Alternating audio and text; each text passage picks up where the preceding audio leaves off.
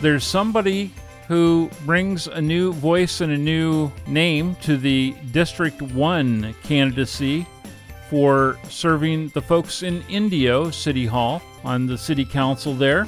Glenn Miller has been in office, I think, since 2008, and he is facing a challenger who has been very active lately in some of the local community stuff that's going on, not just in her job as an everyday hero as an RN here in the Valley, dealing with the COVID-19 pandemic crisis, but somebody who really cares about what is happening in so many facets of our lives and wants to bring a new voice to the Indio City Council. Her name is Erin Teran.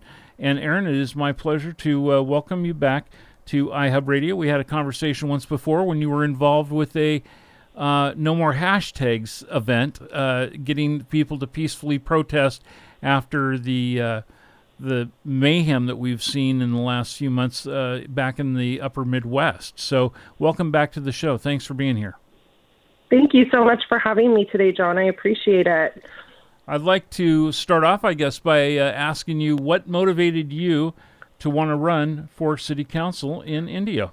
Well, John, I've been working in the community for a long time, working as a registered nurse, but also working on different events and campaigns in the Valley.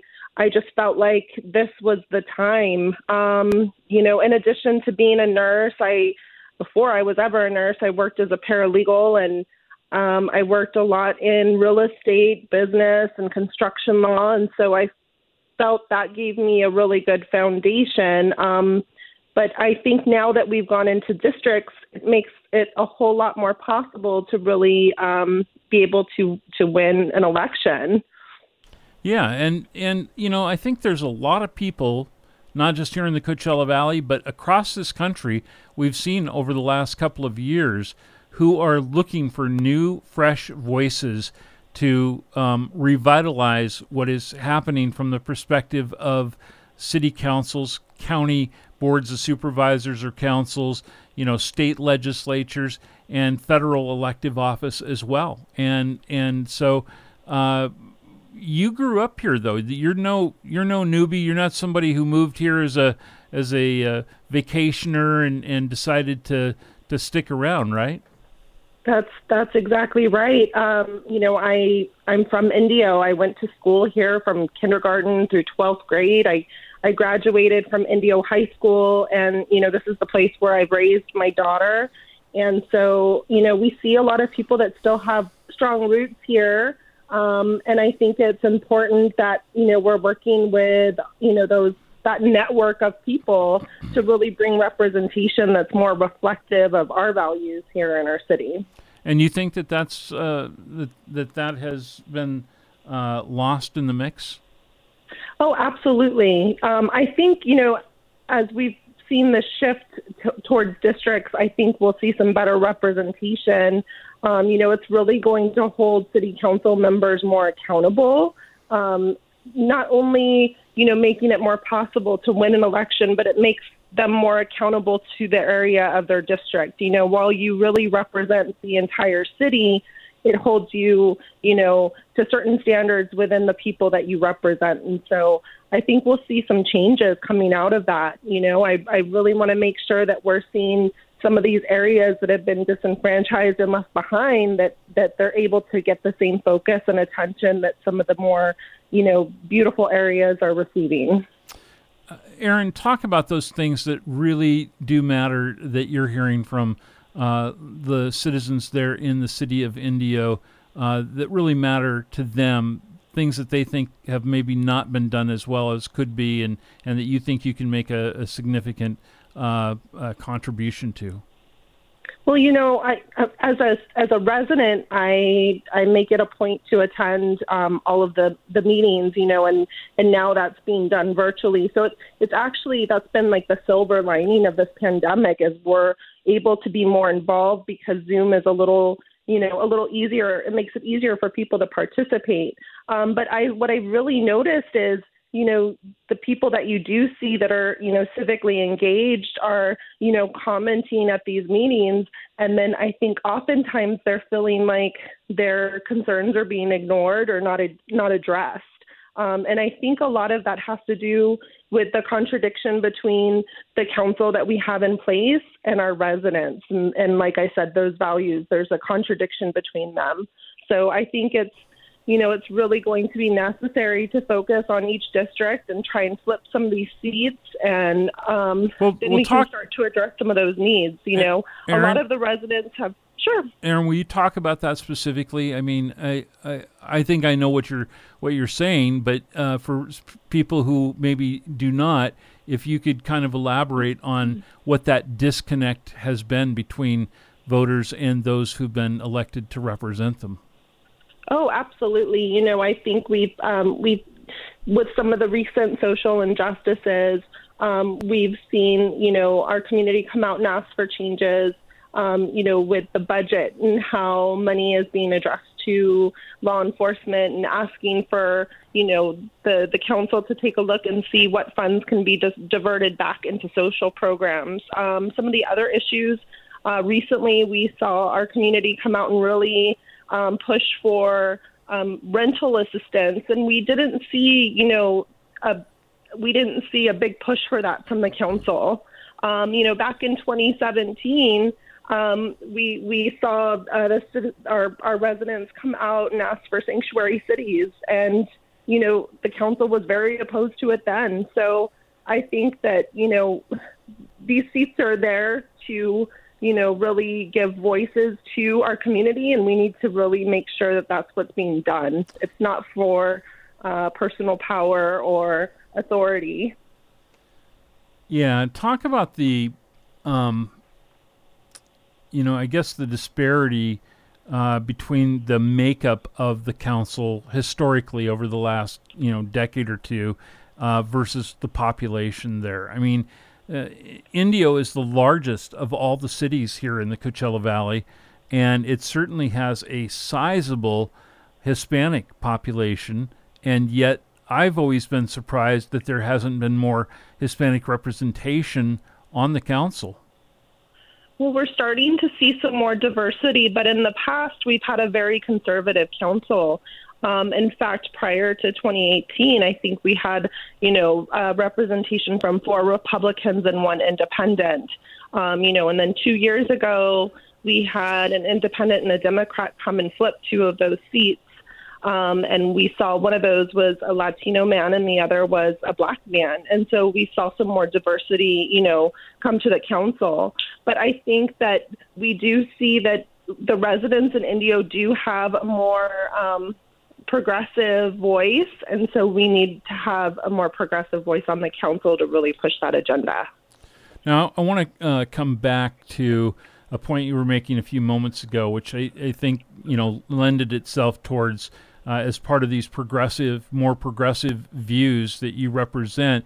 A lot of people have been talking about defunding law enforcement agencies, and I think that there's a real disconnect between the headlines and the reality of what defunding a law enforcement agency really means. Most people, I think that means they're just going to take money away from them and get rid of the cops, and there's just going to be, all this lawlessness in the street, where I think really what progressives are trying to do is say there are things that we could do with the resources that we have for law enforcement that could be done with social service things in some ways and be more effective in how we deal with problems in the community, not completely wiping out the police department. That's not the idea at all. You're not advocating for the elimination of the Indio Police Department, are you? No, in fact, I'm not really a big fan of the term defund the police because I do think that it gives the wrong idea. And the only way we're ever really going to make change is if we're able to work together. Right. I do think a big part of it is going to be, focusing on prevention, on preventing those things that get us to the point where, something goes wrong. But I think the biggest thing is first acknowledging that there's issues in our country. We see our council now. In fact, my opponent recently said during one of the council meetings, we don't have that problem here. And, as a white man, how can you go in front of your community and say that? Right. That's not really for you to say. So I think the first thing is to acknowledge that there's an issue, and then to, listen to what those concerns are. I feel at the vigil we developed a nice relationship with the police department, and we showed them, look, we're really here because we want to bring the community together. We want to create a discussion, and it's not, us against them. We're here to try and see how can we prevent these things from happening, and what can we do to work together to develop a better relationship between our police department and our community. Absolutely. I mean, that is the reality of this. And I think a lot of people get so worked up, out of the political rhetoric of the far wings of both parties that that we're not having a discussion about, common sense and the reality of who can help de-escalate situations, who can help to prevent criminal things from happening, who can help to impress upon a group of younger people that you can have a positive relationship with law enforcement, but you get what you put into it. And if the police or some members of the police are not being actively enforced themselves, and they feel like they're above the law, and they act that way in public, it's hard to set an example and for people not to go, hey, this isn't fair, this isn't right. That's right. I think that's one of the things that gets lost on people a lot. What other, we have just about a minute here, and then we're going to take a quick break, and we'll come back with more. But what are some of the other priorities that you have in terms of what you'd like to do while on the council if you're elected? Well, I think with this pandemic, we saw the effects that it had on Indio by losing Coachella Fest and Stagecoach, and even the revenue from the Date Festival. Right. So I think we really need to start to focus on how we can diversify our revenue and look for ways that we can really sustain a fiscally sound budget in the future. We are pleased to be joined by Erin Teran. She has decided to throw her hat in the ring for her candidacy for City Council in Indio. She's running in District 1, which is a seat that is presently held by Glenn Miller. And maybe time for a little fresh blood in Indio, or some more. I think so. We're glad that she's here to talk with us about it. She also, in her day job as Superwoman, is she is an RN, and this is a heck of a time to be in your business. How do you feel, Erin, that being a nurse in this pandemic has helped you to understand the overall condition of humanity and how that plays a role in your desire to help fellow neighbors and such, your constituency there in Indio? Well, we're seeing this pandemic have such a big effect on all of us. I know that I hear different friends complaining about different issues, and then I just try to remind people that we're all in this together, and so I think that really, reaching out to our fellow neighbors and our community members and seeing what they need is really important right now. Even in the hospital, we've seen such a decline in, my colleagues' well-being, their mental health. And so trying to find ways to be positive to get us through this has been a real important thing for me. I would imagine we'll get through it. I would imagine that on top of that, the fact that you have to sometimes be able to make split-second judgments and decisions to keep somebody who is in extreme distress alive is something that helps play a factor when you have to be mindful of making decisions that affect the well-being of an entire community. Absolutely. I think I work very well under stress. I'm just like a natural fixer. I'm a helper. I want to, make things better. And I think that's why I decided to become a nurse. But I been really in touch with what other people are going through. My unit that I work on was converted to a COVID unit, so I worked with COVID patients. I ended up getting diagnosed with COVID myself and was very ill. And so it's given me a really good perspective on what people are going through. Sure. Well, I'm sorry to hear that you had to go through that yourself, and we're grateful for what you and your colleagues do each and every day to help our communities, for sure. I guess I was curious, are you and Glenn Miller going to have a debate? I'm not sure how that's going to work. Typically we see the chamber host a forum, and I'm hoping that we're able to do that in some way. Maybe it will be virtually. We'll have to see what comes. There's been lots of Zoom interviews and endorsement processes that we've been going through, and I'm ready. If there's a debate in store, I'm ready for it. Tell me about some of your endorsements. Sure. Well, the biggest we got, one of the first ones was Assemblymember Eduardo Garcia. One of the first women to come out and support me and really give me some mentorship and advice was Coachella City Council member Megan Beeman Jacinto, Christy Gilbert Holstage from City of Palm Springs, Council member Grace Garner. We have the Labor Council support. There's so many others. I can't name them all. I bet you need some help. There's a long list. I've been very fortunate that we've had lots of support. Well, let me ask you, for those folks who would be interested in getting more information and for being able to come and to help your campaign or to contribute to it, how can they do that?